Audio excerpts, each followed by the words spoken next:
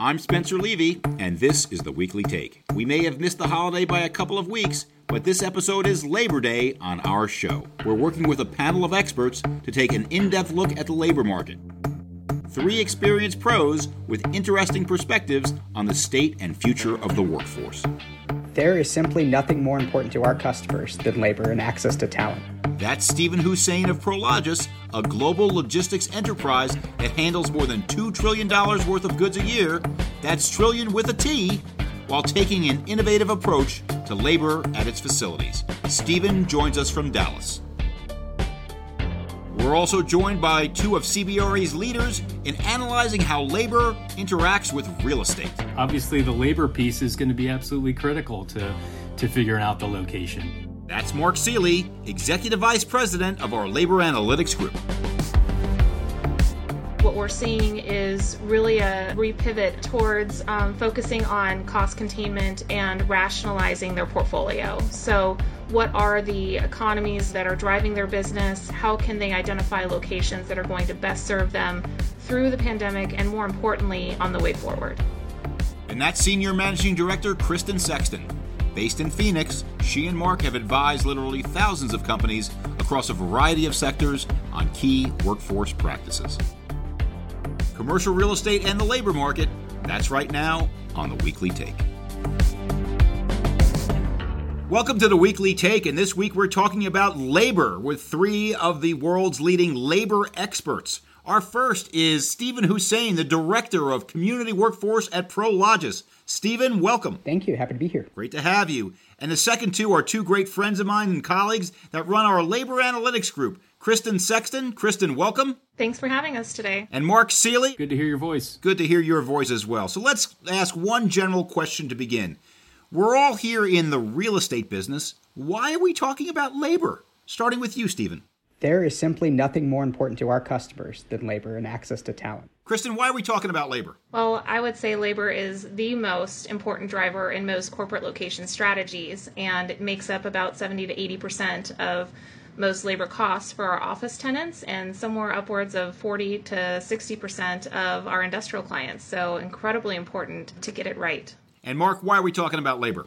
It's just the greatest enabler for our clients' businesses. Getting talent, getting the right skills, the cost component, it's critical. Before we dive in deeper, Steven, let's take a step back so our audience can get to know Prologis. So tell us who you are and what you do. Prologis is the world's leader in logistics real estate. We today have over 960 million square feet in our portfolio. We operate in 19 countries and 4 continents. My focus is thinking about talent pipelines and talent solutions for our customers. And how can we help equip them with the supports and the solutions that we can bring to the table from being really long-term investors in communities. Number one pain point we hear from them constantly is access to qualified talent and labor. So I work with them throughout the U.S. and then globally to think about really what are the pipelines that we can be developing with community-based organizations, nonprofits, government institutions, and really beef that up over time. Let me just stay with you for 1 second, Steven. I know that times are tough for so many people right now, but you have a large target of number of people you want to train. How many is that? Yeah, over the next 5 years, we want to help train and upskill 25,000 individuals to enter the logistics industry and really connect them with our customers. That's amazing for a couple of reasons. One, it's a big number, but second, it's very unusual that the landlord is looking to train people rather than the tenant. Tell us how that came about. First and foremost, we don't view ourselves as just a landlord, right? We want to be up more than 4 walls and a roof. We want to bring solutions to them that go much beyond that and have real customer relationships with them.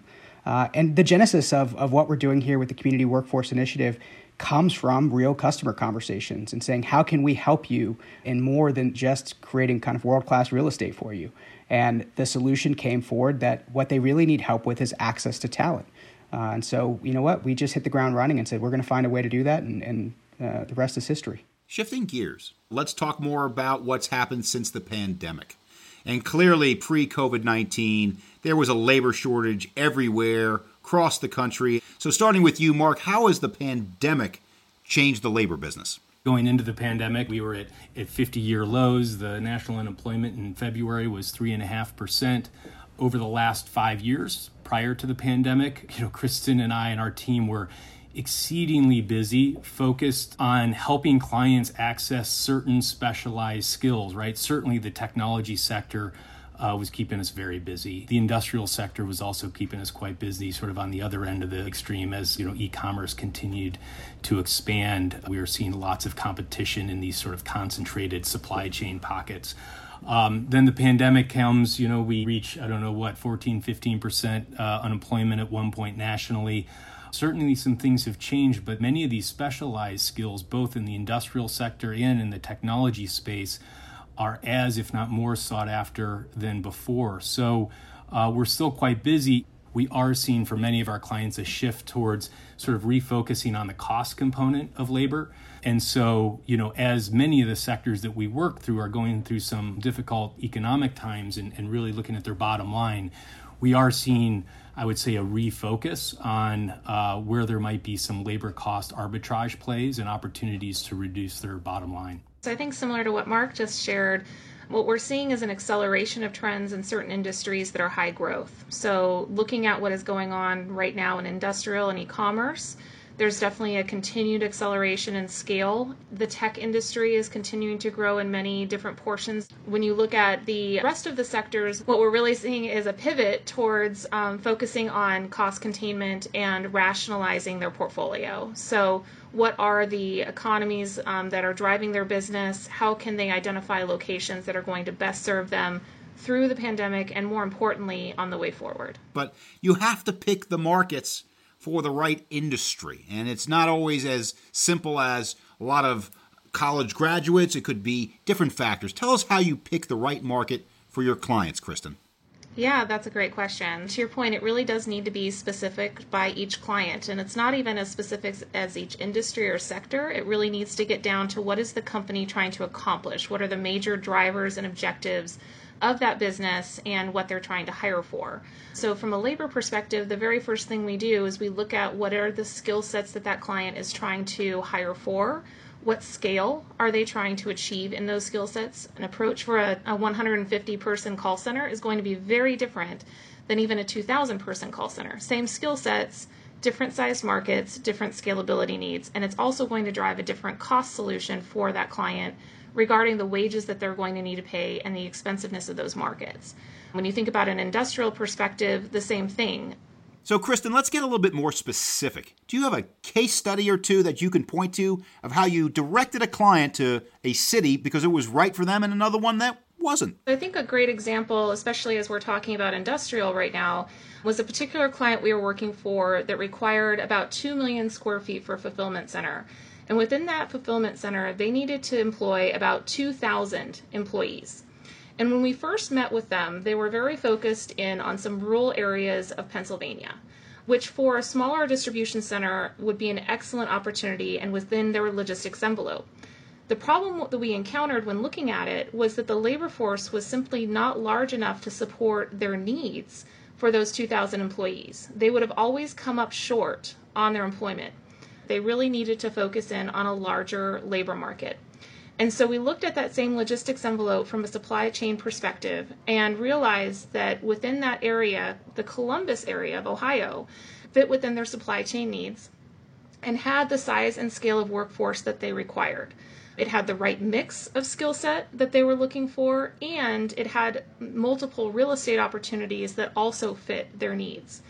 From there, we actually got down to a site level basis and started evaluating the specific sites and which of those gave them the greatest access to an available workforce and helped drive the real estate decision all the way down to a local decision based on the labor market. It saved them millions and it saved them a lot of headache and productivity issues with not being able to fully staff a workforce. So, Steven, back to you. 25,000 jobs, that's a lot of jobs. And let's talk about the origin of this. When did that idea come to the fore, and how has the pandemic changed or accelerated it? Yeah. So Prologis started thinking about the Community Workforce Initiative about 2 years ago from customer conversations, as I said. And if you look at the logistics industry, I mean, it's just growing like gangbusters, hundreds of thousands of jobs being created, continues to grow. And what we've seen through the pandemic is just accelerated growth in many of our customers. And the need for talent has grown. And despite high unemployment numbers, the availability of that labor just hasn't changed much. And so what we started doing 2 years ago was really thinking about how can we act as a supplemental resource to our customers, right? Because many of them have terrific training and development programs already. They have great hiring initiatives. But how can we support them even further with what we were doing and thinking about building out pipelines over the long term for them?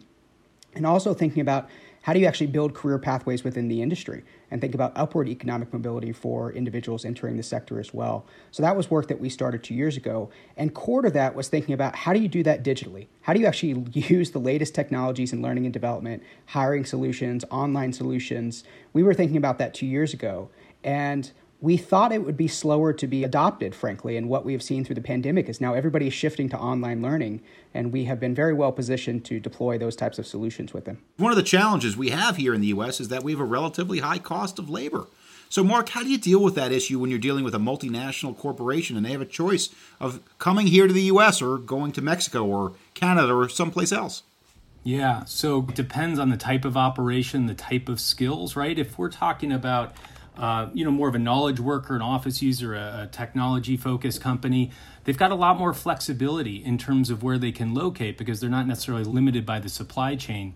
At the same time, some of those highly specialized technology skills, machine learning, AI development, those are tough skills to find anywhere and do typically lend themselves to a lot of U.S. markets, right?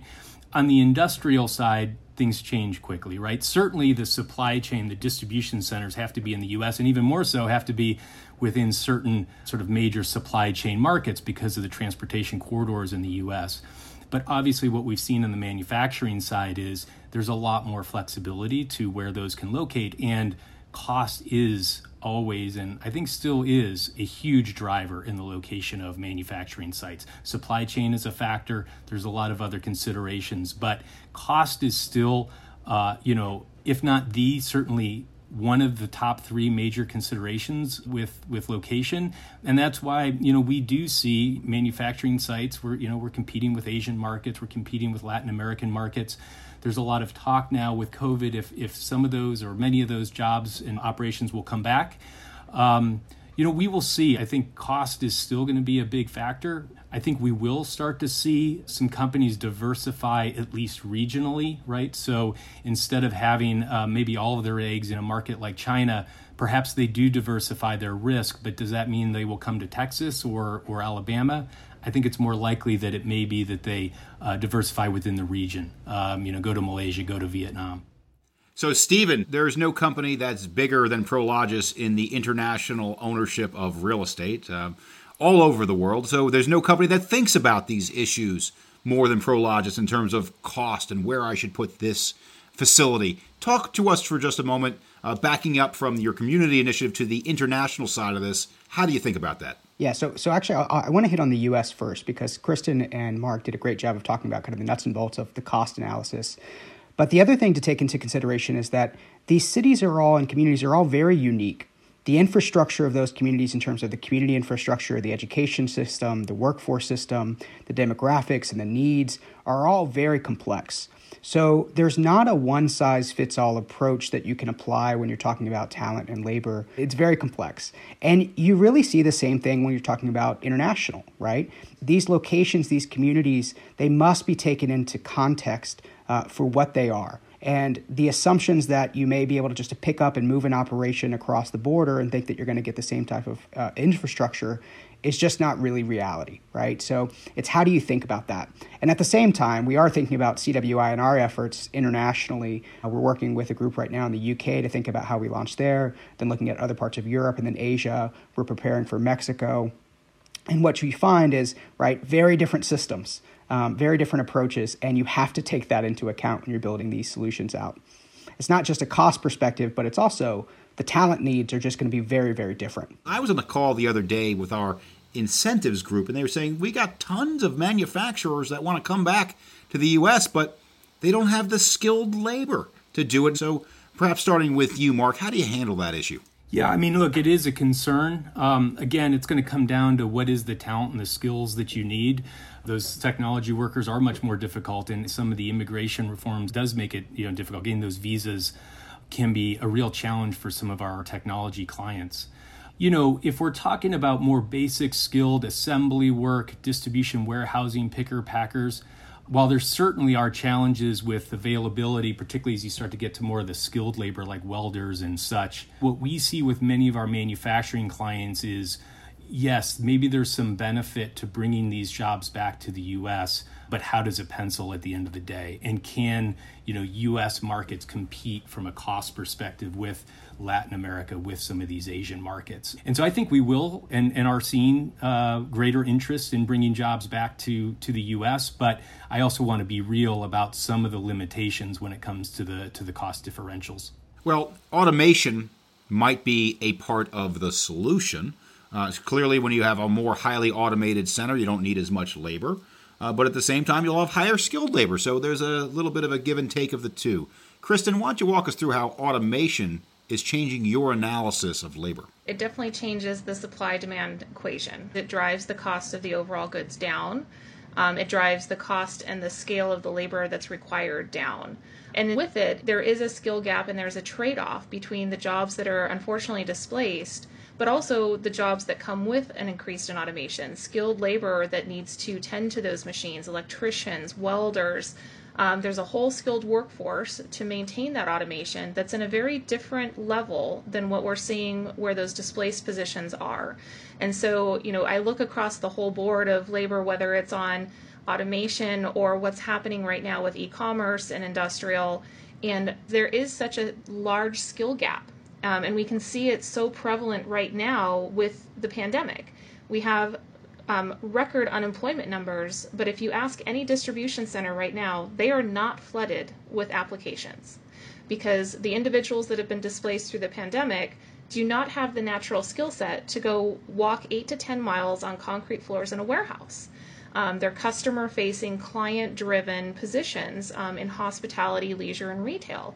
That's a very different skill set, a very different labor requirement from the workforce than what's needed in some of these growth areas in our economy. And so skill training, I think whether it be through programs like Stevens or local community colleges, local cities investing in these programs, is going to be incredibly important going forward in the next 15, 20 years in educating our workforce in the areas that we're going to have supply-demand gaps. Steven, let's talk about automation from your program's perspective. How are you taking the automation question into consideration as you're trying to train your new employees? So first, I think, what we see today from automation is that even the most heavily automated facilities actually require the most labor and talent. So there's this kind of inverse relationship there that is surprising to some people. And I'm not one of those people who thinks that, you're just going to see massive job displacement. You're going to see massive job change. And our position with the Community Workforce Initiative from the very beginning was, how do you help people not just for the job to today, but for the job of tomorrow? And how do you help get them those foundational skills that are necessary? Early on, as we were talking to customers with their incumbent workers, one of the things they pointed out was a big challenge was just basic digital skills. Really, really fundamental digital skills. And that's a gap that has to be closed as more technology enters these facilities and logistics becomes more complex over time. I would say to Kristin's point, the thing that concerns me the most is that the U.S. education and workforce system is not well positioned to do massive reskilling. And yet the type of work that we're going to see going forward is going to require massive reskilling. Even today, with the pandemic, as communities are thinking about reskilling, the system's just not ready for it. They cannot take the amount of people into the system, reskill them, and put them into jobs quickly enough, let alone when you're talking about really, really significant automation coming down in 10 plus years. Well, let's talk about this reskilling question that Steven brought up, Mark. How do you take into consideration the ability of a market to reskill, whether it's a community college or other group, that might be able to add to the labor supply? It's huge. When we're looking at a market has to have the skills embedded, but all of our clients are looking forward about the skills they're going to need in 5 and 10 years, right? And so thinking about how the local community and the education systems and the programs that are in place to help people reskill and develop as that company needs, additional and different skills is become, a prominent part of the decision matrix. When we think of manufacturing markets and we think of sort of the Southeast, right, which is really dominated across the U.S. in terms of manufacturing, lots of automotive, one of the reasons that part of the country has been so successful is because they have been ahead of the field in terms of some of the community developments, many of the things that Steven is talking about, right? State level programs, training programs have been developed in states like Alabama are really forward leading and are exceptional.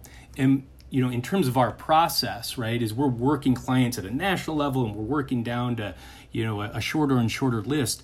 We eventually get to a phase where we're out touring those markets, right? And we have the client in tow. And that's when we can kick the tires on the community. We can meet with local economic developers. We can meet with local employers. Much of that day is spent actually at the community college. Oftentimes, many of our meetings are planned there because we do want to hear about the training programs. And that is really where, clients can really get a sense for not just what the market looks like today, but how it's going to be there to support their skill set needs on into the future. So it is absolutely front and center and really critical right now. Well, Kristin, Mark mentioned Alabama as a place that seems to be doing it right in terms of giving people the ability to upskill for the skills required for the 21st century. Could you point to other markets that you think are doing it right in terms of upskilling employees for future jobs?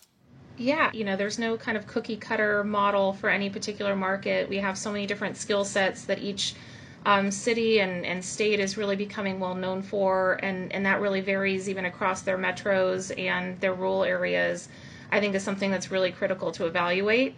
But when you take the conversation even beyond the industrial manufacturing piece and just think about how does a city or a state start to develop a pipeline of labor and workforce?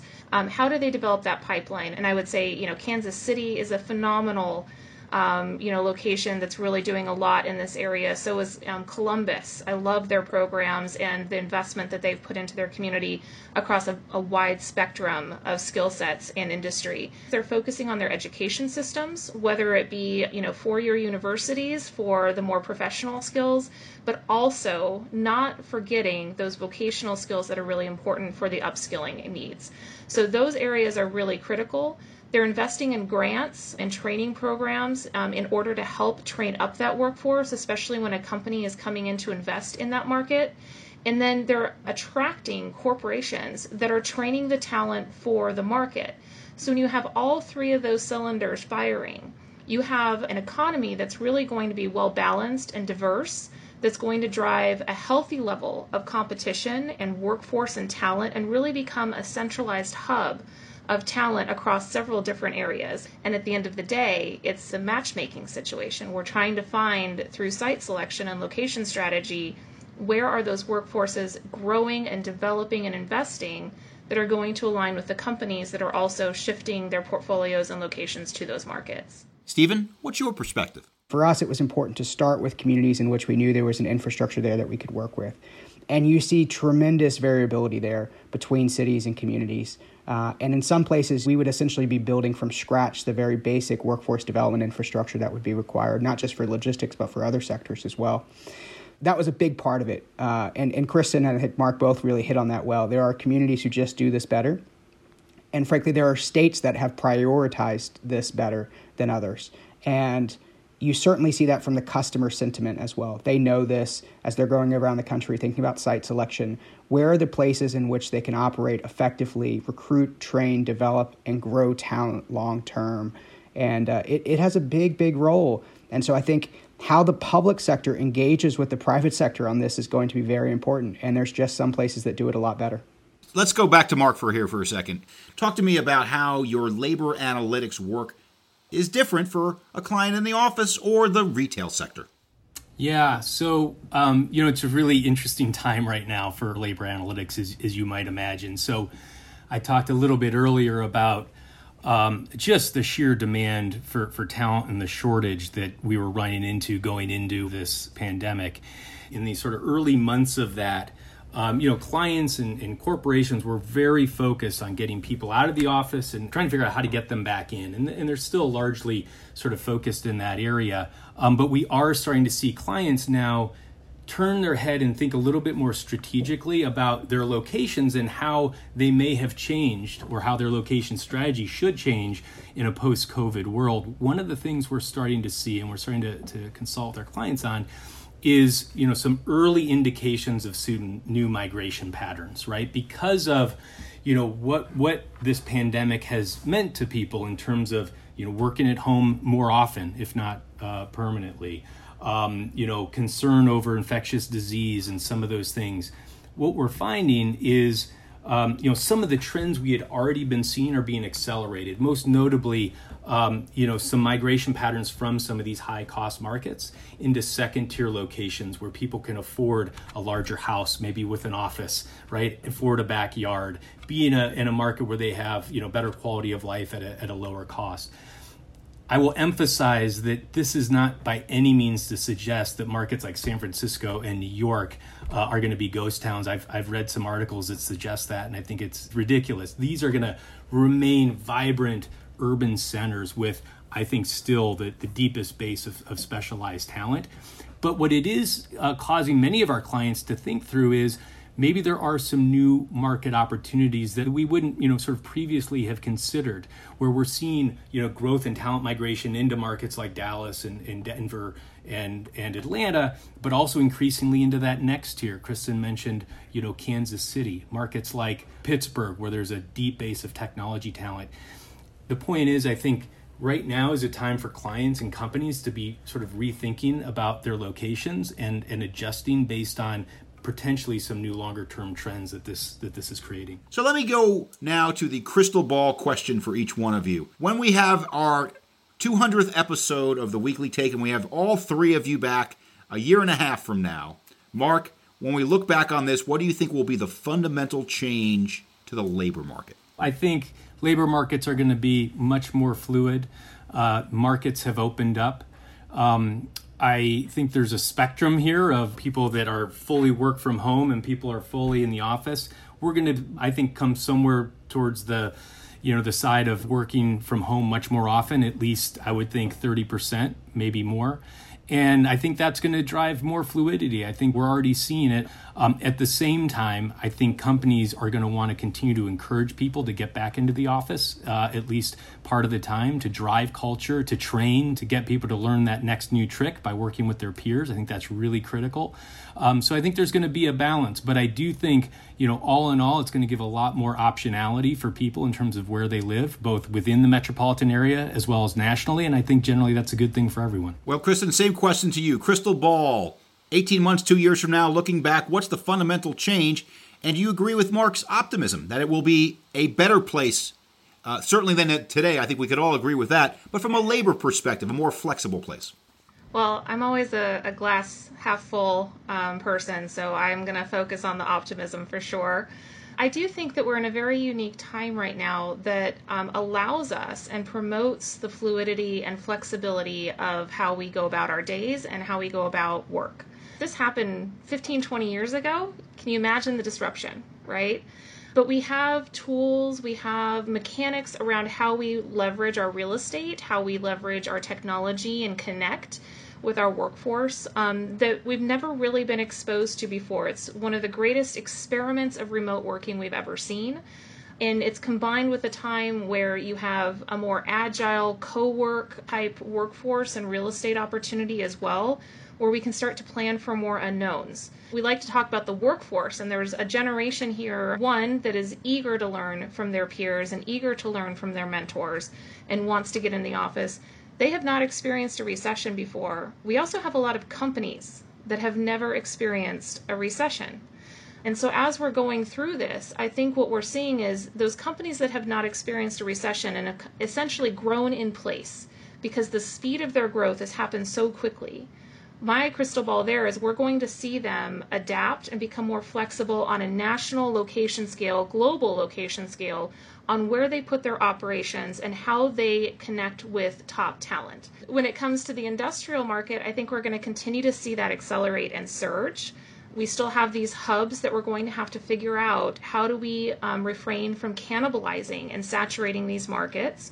What scale can they potentially grow? Is there going to be a shift in migration or supply chain in order to support those markets and centralization areas? Those markets may be evolving workforce markets of the future. And then I think the pressure on costs is going to drive a lot more flexibility towards, not only national markets where we can see a cost arbitrage for a variety of different types of skill sets and workforce, but also a use of their space and their assets in a flexible way, leveraging agile workspaces, leveraging more flexible workplace solutions, and leveraging more of a fluid model between home and the office. Steven, last word to you. Same question with two twists. So number one, looking back 2 years from now, what does the labor market look like?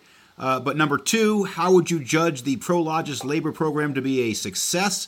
And number three, I'm sure there's going to be lots of listeners who want to get into the program. Can you tell them about that as well? So I think looking 2 years back and looking to the now and the present, the labor market has just become more constrained.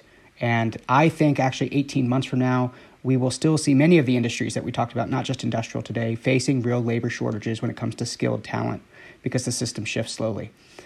On the flip side, I think over the next 18 months, you're going to see tremendous innovation coming from employers to think about new ways to hire, new ways to adapt, new ways to source talent, and new ways to train and skill talent.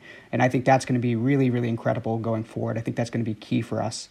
And if you want to look at how we're going to be checking out the CWI program, how we're going to continue to grow it, if you're interested in it, go to the Prologis.com website and you'll see our site there. And also feel free to reach out to me directly. Steven, on behalf of CBRE and the Weekly Take, thank you and thank Prologis for being great friends and clients of ours, and thank you for this terrific community labor program that you're running. Thank you, Steven, for joining us. No, thank you. This was fun. And Kristin and Mark, two of my great friends in labor analytics. Kristin, thank you for joining us. Absolutely. Thank you so much, Spencer. And Mark, thank you as well. Great to be here. Thanks, Spencer. For more information, go to CBRE/The Weekly Take. Until next time, I'm Spencer Levy. Be smart, be safe, be well.